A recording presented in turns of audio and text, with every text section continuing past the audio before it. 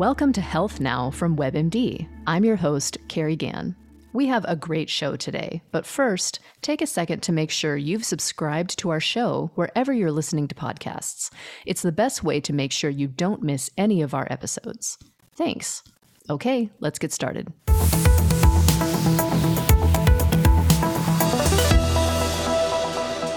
It's a scenario many people fear, an unexpected medical bill that's far more than what you can afford, sending you deep into debt. Nearly half of U.S. adults worry about surprise medical bills, and a recent poll showed that many people say they couldn't pay one that totaled $1,000.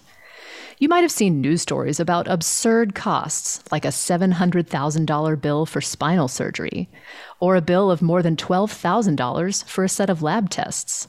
Or maybe you've gotten a smaller bill for a procedure that you could swear your insurance should cover. On top of that, medical bills aren't always very clear. What are those tests and procedures? Did you really need all of them? It all adds to the sticker shock. And when you're sick or you need the ER, you need to take care of yourself. So when the bill rolls around, what are your options? We're talking about that today with Marshall Allen. He's the author of a new book called Never Pay the First Bill and Other Ways to Fight the Healthcare System and Win. He's also a reporter with ProPublica. Marshall, thanks for joining us. Thank you for having me here, Carrie. You point out in your book that most people get a bill and just pay it, even if they have concerns or questions about it. You know, nobody wants a call from a debt collector. But give us a brief outline of what you should actually do when that happens. And obviously, the title of your book is a spoiler here. Well, Carrie, I think the other problem that we have is that when many people get a medical bill, they actually can't pay it. Medical debt is one of the biggest problems we have in this country right now. They estimate that 1 in 6 Americans has medical debt in collections, which is absolutely astonishing. And I think what I've learned through 15 years of doing investigative reporting about the healthcare industry is that the healthcare industry is not really what it seems. You think that it is competent, and often it is not. And we're just talking about the financial side here, but that's also true in the realm of quality and patient safety. But when we get a medical bill, we assume that it's accurate. I think that's maybe the first mistake that we make. But I've talked to many people who review medical bills for a living, and what they'll tell you is that almost all of them that they review are inaccurate. And there's various ways they can be inaccurate. And so when people get a medical bill, I call the book Never Pay the First Bill, which is obviously a provocative title, right? Right. But I'm not saying never pay your bills, or that we shouldn't pay a fair price for services that we've received. But unfortunately, so many of the bills are inaccurate, and so many of the bills are inflated or overpriced that we're being asked to pay something that is inaccurate and unfair. And so in my book, what I show people to do is how to really analyze that bill to make sure that it's accurate and that it's fairly priced, and then what you should do about it if it's not. So for example, I got a bill for $250 this last summer. My son had to go to an urgent care when we were on a road trip in Little Rock, Arkansas. And it was a minor thing. He had gone swimming in a lake and had a bad earache. And I got all paranoid about, you read these stories about flesh-eating bacteria. And yeah, no kidding. So he was in terrible pain. We were on the road and I was like, okay, we should probably just have him checked out. So we went to the urgent care. Everything went fine. And I paid a $40 copay.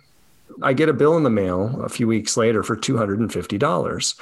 And I thought that was kind of surprising because I have extremely expensive premiums, but I have no deductible. Mm-hmm. And I have a very, what people would call rich benefits, which we could talk about the myth of rich benefits as well. But so I thought something was wrong here, but it said, amount due, $250. Pay now, $250. Person responsible, Marshall Allen. I mean, if I hadn't have examined this bill, I would have obviously paid it.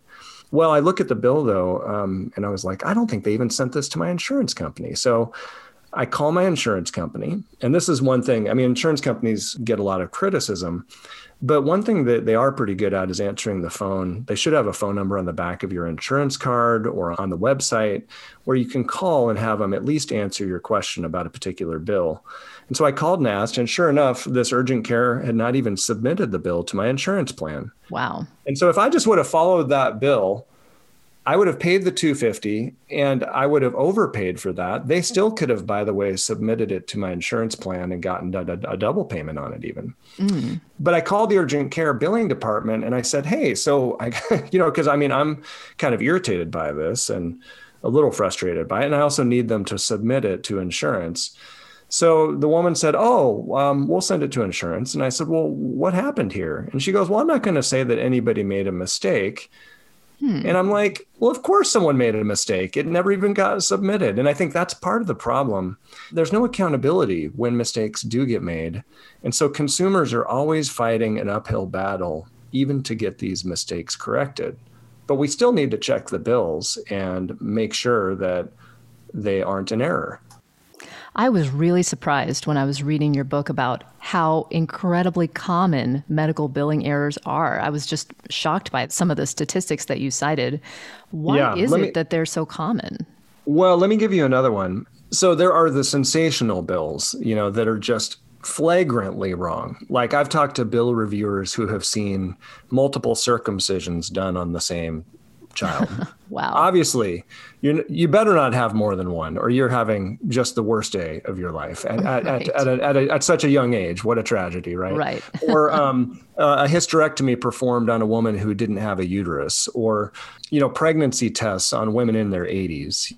I saw one of the record saying they weren't sure if the young boy was pregnant or not. Like the records can be easily full of errors. But a really common one that I think is fraudulent, frankly, is upcoding. So upcoding is what happens when a medical facility billing department will use a pricier code to explain a less complicated procedure. So for instance, when you go to your doctor's office or an emergency room, they're going to do an examination on you. If it's a very simple, basic case, that's going to be a level 1 examination. No medical complexity, no need to get an extended history of the patient, no need to do any complex medical decision-making. So anyway, they have levels 1 to level 5, 5 being the most complicated. So if you showed up with some emergency trauma accident, that needed a long, lengthy examination and complicated care, that might be a level 5. And so it could be a level 1, level 2, level 3, level 4, level 5. Well, some places just routinely code everything as a level 3 or a level 4 or a level 5, even though it might be the simplest type of case. And this is called upcoding. And it is fraudulent. They are not allowed to just label whatever code they want to put on a visit without any accountability or without anyone asking questions. And this happens all the time. It is ubiquitous throughout the healthcare system. And the issue is that no one is really checking. So you would think that your insurance company would care, right? They're the ones processing the claim. They might even be paying the claim based on the premiums you sent them. But insurance companies, the dirty secret there is that they auto pay 95% or more of the claims without even looking at them, without even examining them. Wow. They just push them through the system by computer. As long as that claim is filled out properly, like it has a date, it has the NPI of the doctor or the hospital, it has the diagnosis code, the procedure code, as long as it has those codes, the system just spits out a check to the hospital or the doctor or the other clinician. There's no check in the system to make sure it's actually accurate. And that's why the real only check on the system can be the patient himself or herself who underwent the procedure. That patient is the only one who knows what happened, whether it was complicated or not, and then whether they're being overcharged. And so what I show in the book is really a how-to guide. And my goal is to equip and empower patients to be much, much savvier healthcare consumers so that they don't get taken advantage of. Because right now the system is designed to exploit our sickness for profit.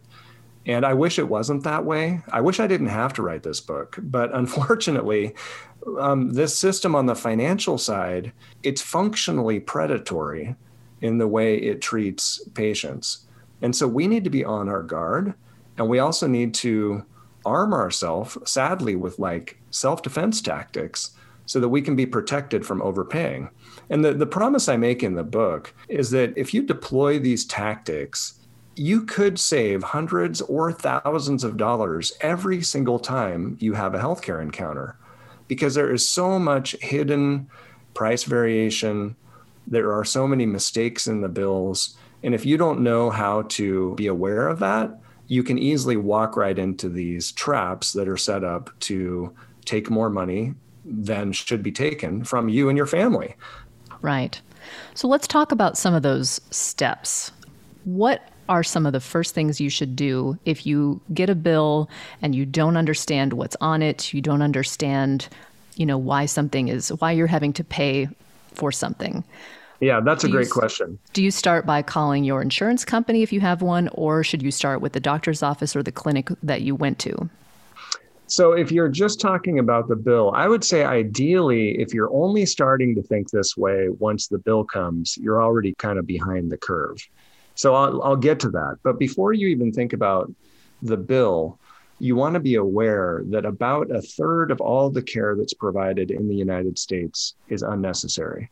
And so there are a lot of studies that show the overtreatment epidemic in the United States. And so you want to make sure that the care that you receive is actually the care that you and your family need, not just something that's done to make you feel better or make you feel better about, your kid getting an antibiotic when they don't need one, right? Right. I do have a question to dive into that a little bit. Yeah, so we can dive into that too. Okay, so let's just stick with the medical bill. Okay. So always get an itemized bill. You wouldn't go to the grocery store and go through the checkout and just have them give you a receipt with one lump sum payment total on it. Like, pay here, $250. And you're like, yeah, but I have a cart full of groceries. Like, how much were the eggs? How much was the milk? How much was the bread? You want to have those individual prices for every service that was provided. And the system is not really designed to do that. So get an itemized bill. That's your right as a consumer. Make sure it has the billing codes on it. I mentioned those level 1 to level 5 codes. There's a medical code that describes every service or treatment that you received. You can easily look those codes up online and see what they mean. And I encourage everybody to do that. It really is not hard. You just type the code into Google or your other search engine and read the description of it and see if that code describes the service in an accurate way. Hopefully it does, but like I said, often it does not. And then you can also price those codes. So once you have the code, you can go to a website like fairhealthconsumer.org, which has the amount that insurance companies pay for these different medical codes and different services around the country. So you can look up what a fair price estimate would be in your zip code, for example. And so you can see, okay, I got this service at this hospital, and here's the Fair Health consumer price. Another super empowering thing that happened on January 1st is the federal government created a rule that went into effect where hospitals are required to post their prices. They're required to post their cash prices, their Medicare prices, and their negotiated prices with every insurance company on their website for hundreds of common procedures and services and treatments. That's great, because that is so mysterious. I mean, it's like nothing else that you would purchase. You are agreeing to buy something or undergo something when you really don't know what the cost is. Yes, this is an incredible breakthrough, in my opinion, because all of a sudden it pulls back the curtain on all these hidden prices, and it shows all of the secret price variation that people have never seen before. So I'll give you an example. I have a friend. She's become a friend because I've been helping her fight her medical bill, and she lives here in New Jersey. She went to a hospital and had a level 3 emergency room examination. She had United Healthcare. The United Healthcare negotiated payment rate for her level 3 emergency room visit was $5,800. She ended up just getting stitches in her finger. It was not a complicated case at all. It shouldn't have been a level 3 to begin with. Wow. The Blue Cross negotiated rate was about $700. The Medicare negotiated rate for that same code was $230. And the cash price was $256. Oh my goodness. So in other words, if she would have walked in there and said, I have no insurance or I'd like to pay cash, she would have been charged $256 for that particular service. Instead, United Healthcare had given her a negotiated discounted rate of $5,800, 22 times more than the cash price. That is quite a difference. It's baffling. And that's why I always tell people also, always ask for the cash price. Find out what it costs in cash. You might be surprised. That cash price might be way lower than what you would have through your insurance plan. It might make more sense for you to pay cash. So who are you asking that question to? Is your doctor going to be able to answer that, or would you be talking to like the office manager? Well, so yes, first of all, none of these things make sense if you're undergoing an emergency, right? Certainly. If you've been taken to the emergency room. If you're unconscious, you can't ask questions. Yeah, exactly. So it doesn't work in that case. But actually, most medical care that we undergo is not emergency care. It's discretionary care. It's elective care. It's scheduled care. So yes, I would call the billing department and ask them what the price is. You can call, let's say it's an imaging center. You can call the imaging center and say, hey, my doctor has ordered a CT scan for, my abdomen or whatever it is. Ask for the billing codes. When your doctor orders something, ask to get that billing code, because then once you have that billing code, then you can make a real apples to apples price check on things. And I know people will say, oh, this is too complicated. How could we ever do this? And I think what people need to understand is the money difference is unbelievably huge. You could go to a hospital MRI center and pay thousands of dollars for an MRI, or you could go to an independent imaging center and pay hundreds of dollars for an MRI. We are talking about a savings possibly of thousands of dollars just for doing a little homework and a little research on the front end. And the system is designed because they don't expect consumers to make those kinds of inquiries to find out how much things cost. And so let's say you go to your doctor and your doctor works for a clinic that's affiliated with the local hospital. Well, they are typically just going to route patients, refer them through that hospital system. Well, hospitals are notorious for overcharging for things that you could get much cheaper elsewhere because they add facility fees and they add all kinds of other fees to it. And maybe they have a big brand name, so we can easily be wooed by the marketing, right?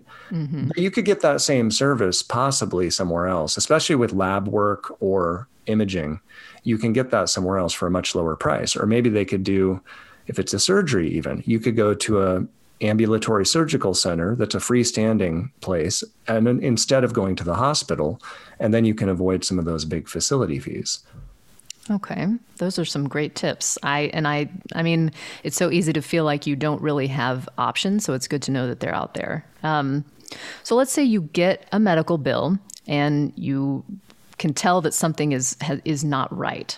How do you contest what you think is an error? Well, now we're getting into the nitty-gritty of it, right? Mm-hmm. And I think that, first of all, you ask nicely, right? You call the billing department. You tell them this appears to be on here in error. This needs to be corrected. You can talk to your doctor or physical therapist or whoever it is and say, hey, somehow this bill ended up having a service on it that shouldn't be on it, or it was coded in a way that's more complicated. One way you can bolster your case is by getting a copy of your medical records. And it is a patient's right in every state in this country to get a copy of their medical records. And so if you read your medical records, there's a rule about medical records. They say if it's not documented, it didn't happen.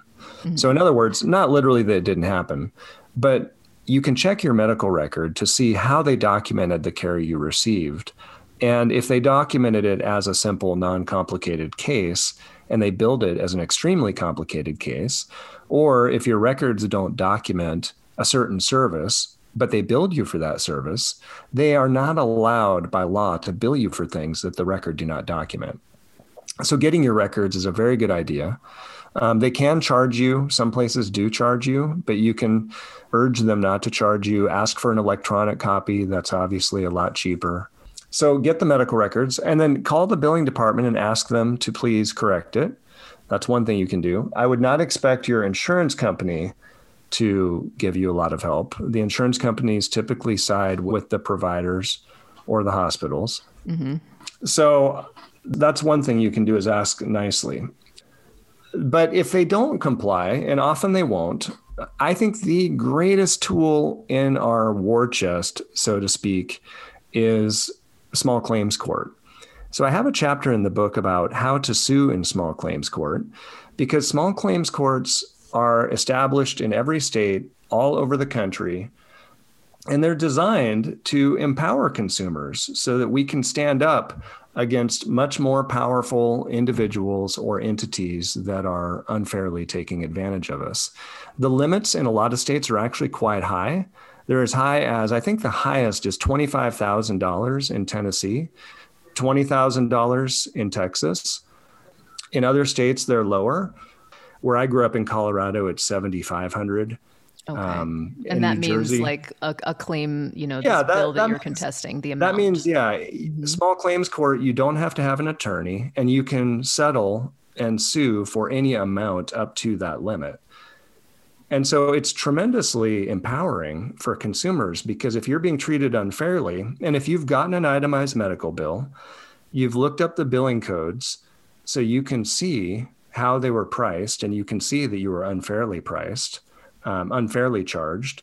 Maybe you have your medical records, so the medical records also document what you're saying. You have built all of the evidence you need by following what I'm now kind of calling the never pay pathway, right? You've gathered this evidence.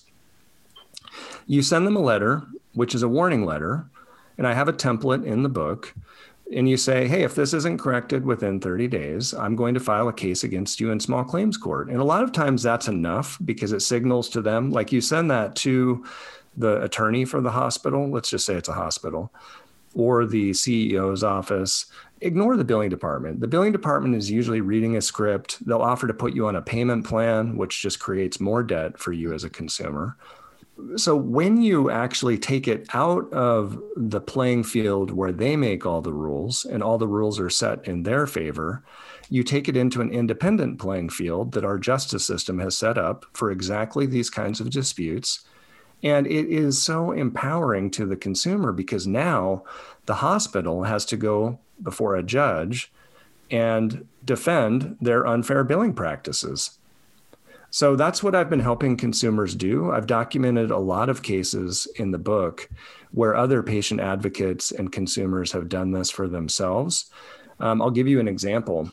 A guy who lives near me here in New Jersey, he had a case where he needed a CPAP machine. That's that breathing machine that blows air into your airway passage at night so that you can breathe at night. Apnea. Mm-hmm. Yeah, so for sleep apnea, right. So he had an insurance policy. He had a high deductible plan, which just means he had to pay like the first $10,000 of his bill, or maybe it was $5,000. But anyway, it's very common these days. The consumer has to pay so much before the health plan even pays anything. Right. And his insurer had a rule that said he had to rent the machine for 15 months before he could have it paid for. Wow. And unfortunately, the rental was over $100 a month. So he would have had to pay like $1,500 for this CPAP machine. And he looked up the retail price, and it was about a $500 machine. So he was like, why can't I just pay $500? I'm paying a high deductible, so it's all coming out of my pocket. I'll pay you $500 for the machine. That's fair.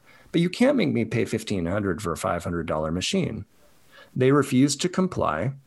So he sued them in what's called the special civil branch in New Jersey, which still doesn't require an attorney, but the limits are higher, up to $15,000 here in New Jersey in that court. So he sued them in that branch, and immediately after they got his lawsuit, he got a call from the attorney who represented the device company that was giving him the bill and the machine.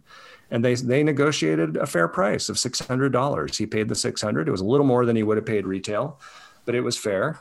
And that was that. It was settled. And because what happens is they don't want to have to defend these unfair practices in court.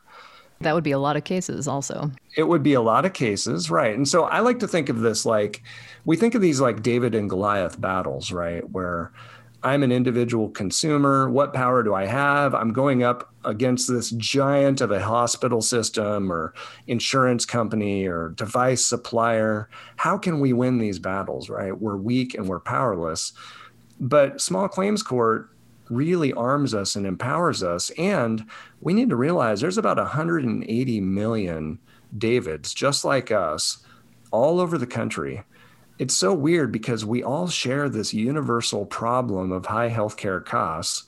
And if all of us started to push back and ask questions and get itemized bills and check the prices and then sue them in small claims court when they were not being fair to us, they would be crippled because they would have to pay hundreds of dollars an hour to defend all those cases, which is not worth it for them. It's worth a lot to us, and it costs us nothing to fight it.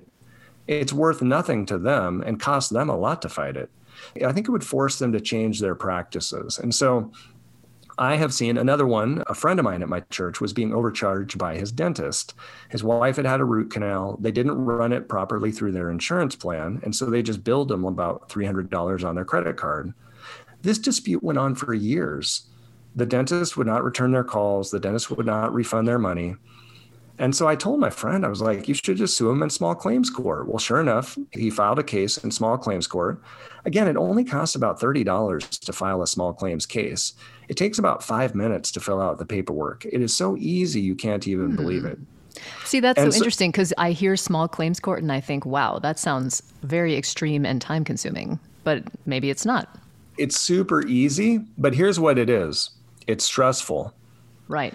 You don't want to ignore the fact that we have to defend ourselves against these things. It's confrontational. It's uncomfortable, right? And you're going to make them mad. I guarantee you're going to make them mad. And they're going to have their attorney call you. They're going to squeal and complain. They might even threaten you because now all of a sudden they're being held accountable for behavior that they cannot defend. So it is uncomfortable. It's confrontational, but it's super easy to do. It's easy to do the steps. It's harder on the emotional side. So this isn't something that everyone is going to want to do, right? A lot of people are going to be like, I don't want to do that. Well, you know what? I mean, if you're not willing to do it, they will send that bill to collections if you don't pay it. So it's going to hurt your credit. But I also know, Carrie, I mean, you probably know this too, like some people, like people with my personality, for example, we might be itching for a fight.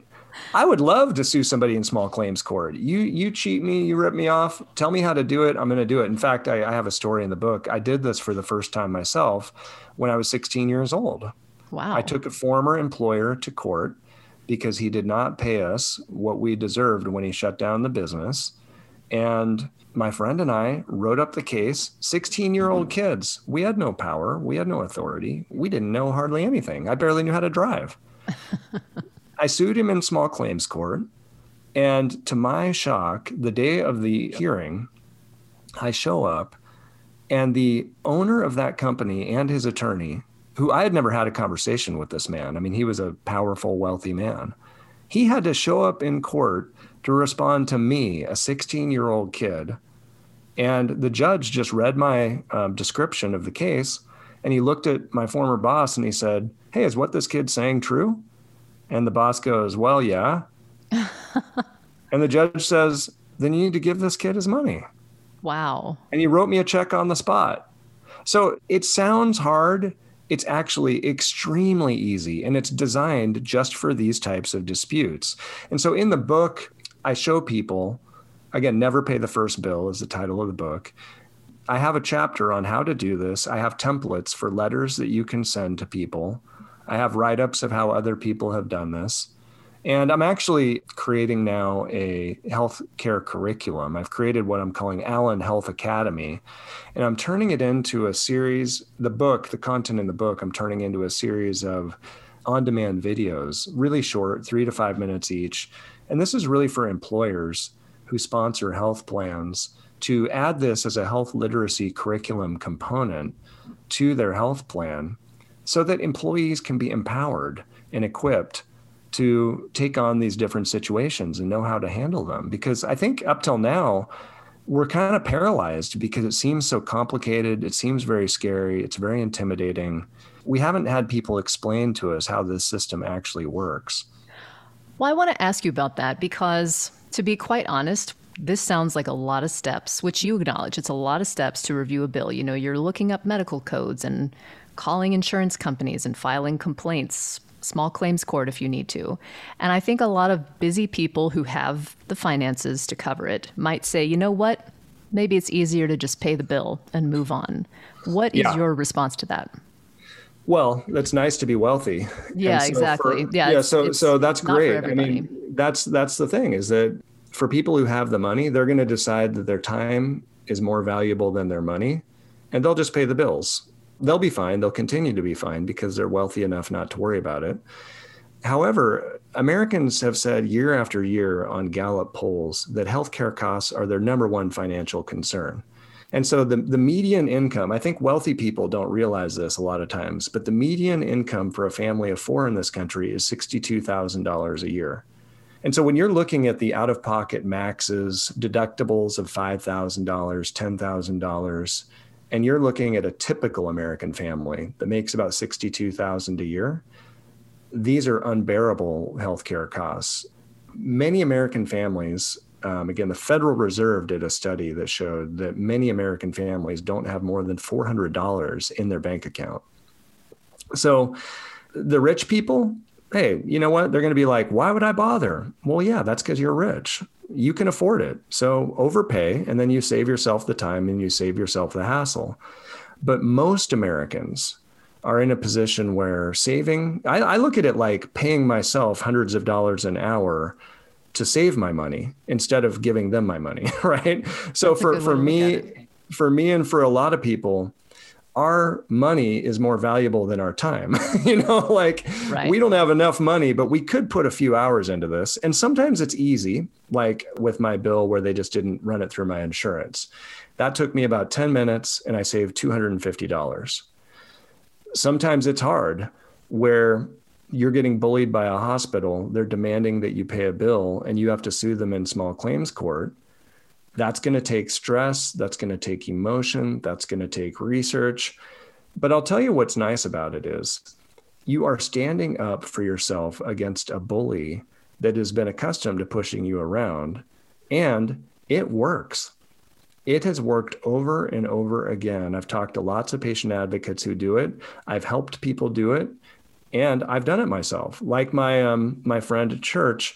So he ended up suing his dentist. The dentist had refused to comply with all of his demands for a refund until he filed the case. Then after he filed the case, he got a call from the dentist's attorney. They settled the case, and the dentist wrote him a check for the money he owed him. And it was done. But until you actually use the power of court to leverage the authority of our judicial system against the person who's harming you, you don't have any power. So you actually do have to take that step if you want to be empowered and if you want to win. But for rich people, they might say, why bother? But I also know there's a lot of rich people who still don't like to be taken advantage of and don't like to be bullied. And so for them, they might just have the satisfaction of standing up for themselves. They might also be able to see it as a mission where they can stand up for other people who aren't able to stand up for themselves.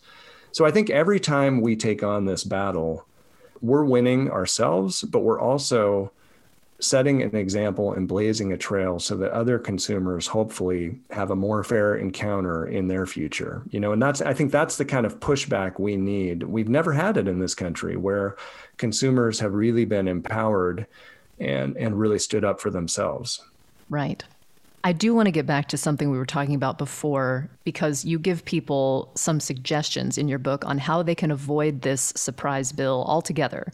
And it involves asking more questions before you get care.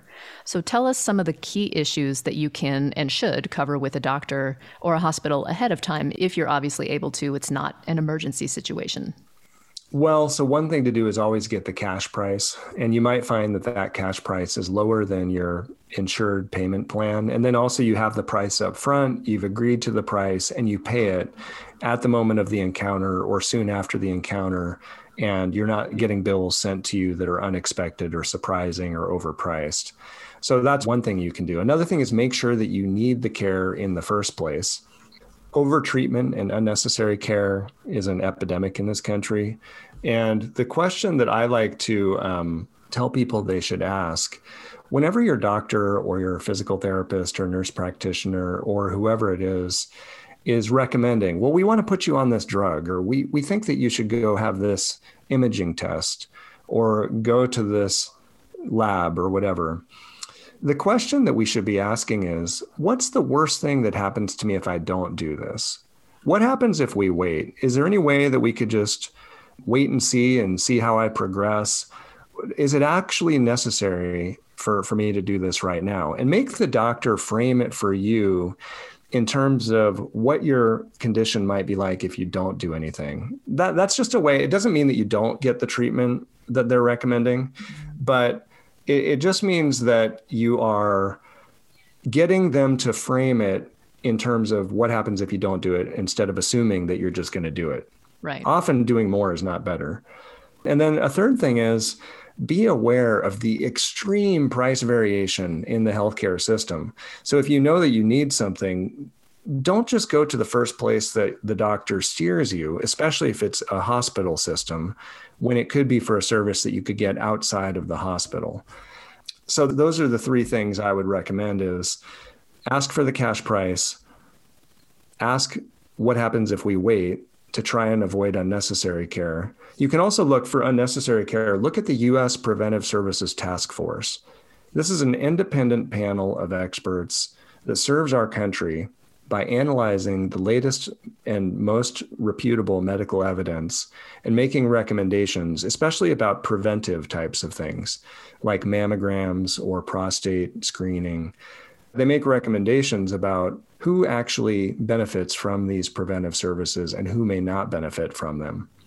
There's a lot of overtreatment that happens in that area that we can avoid if we look up the guidelines from independent experts and then follow them. That makes sense. So when you go to the doctor, they sometimes give you the option to put your credit card on file with their office, saying it's for your convenience to do this. Should you do that? If you trust your doctor, I wouldn't have a problem with that with my doctor. But I just want to know when they're charging it. I would have to know, well, you're not allowed to charge this card unless you need to. How long do you think it usually takes to resolve these kinds of billing issues? Well, like I said, sometimes it takes 5 minutes and sometimes it takes months. So if you're taking someone to small claims court, that's at the end of a stage of a process where you have gotten the itemized medical bill. That's actually quite easy to do with a phone call. They should be able to send you that the same day. So getting an itemized medical bill is quite easy. Getting your medical records is very easy. You just request them from the records department of your doctor or hospital. It's also very easy. Contesting the bill, looking up the billing codes is also very easy. And most of these things, by the way, I'm talking about a quick episode of care, not a lengthy hospital stay or something like that, where you're having pages and pages of an itemized bill. I'm talking about relatively simple, low dollar things when I say this. If you have a very complicated case, I would say get a patient advocate. There are a lot of professional patient advocates. They do charge a fee for their services, but they are experts in navigating this system. And so if you have something complicated, like a lengthy hospital stay or maybe a really rare or chronic condition, I would consult a patient advocate if you can afford one, because doing this yourself in that case is really difficult. So it's not that it takes many hours, it's just that it lingers over time. And that can makes be sense. stressful for people. And that can be a pain to have to deal with this thing for weeks or for months because the billing department doesn't get back to you. And where it gets more sticky is once you're trying to contest some unfair charges. That's when, of course, the hospital isn't just going to roll over. Sometimes they will, sometimes they won't. Sometimes you can call your doctor and ask them to make sure it gets changed and they'll change it. Or you call the billing department and you show them, hey, you know what? My records show that I didn't even receive this service. You need to remove that from the bill, and they will fix it immediately. So you never know how easy or how hard it's going to be. But if you're reaching the end stage where you're suing them in small claims court, that's a process that takes weeks or months. And it's not that it took you a lot of hours. In fact, I would say the hours are minimal. You might be looking at 2 or 3 hours total for that entire process. But you've had to deal with the hassle for a long time. And that is a pain. So it is costly on the way it's a distraction, but it's not necessarily costly in terms of the number of hours. That makes sense. You write about a few of your own experiences with contesting medical bills. And I'm wondering how covering this issue has changed your view of your role as a consumer or as a patient when it comes to healthcare. It has changed it a lot. I think that we need to be aware that the financial side of the healthcare system is often geared to exploit our sickness for profit. Not everybody's like that. Not every hospital is like that. Not every doctor is like that. And it's something that's built into the system. It's allowed. It's not illegal. Upcoding and fraud, those are illegal. But, charging high prices is not illegal. It's just the way they play the game. And so what we need to do is reward the people who are fair and steer our business to them and avoid the people who are unfair and the institutions that are unfair.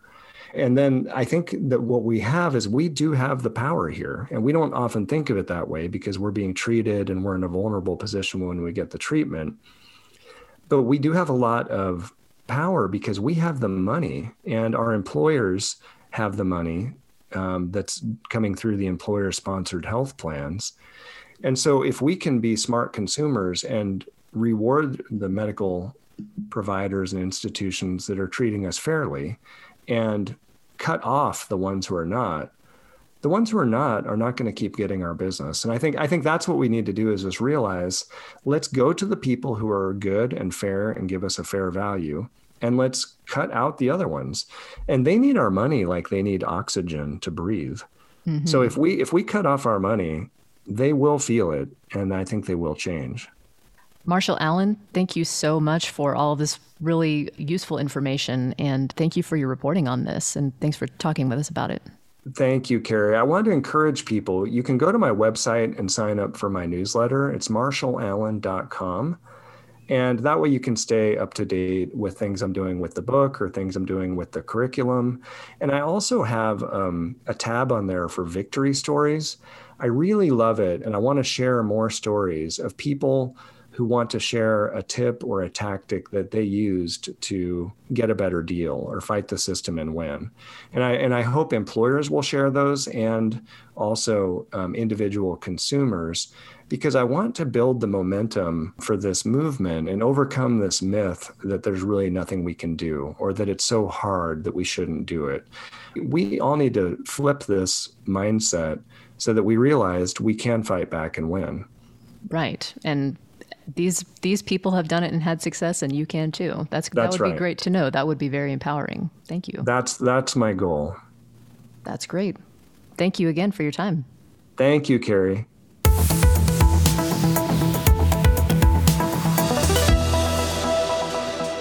Thanks so much for joining us today. Hope everyone has a great week, and we'll talk to you next time.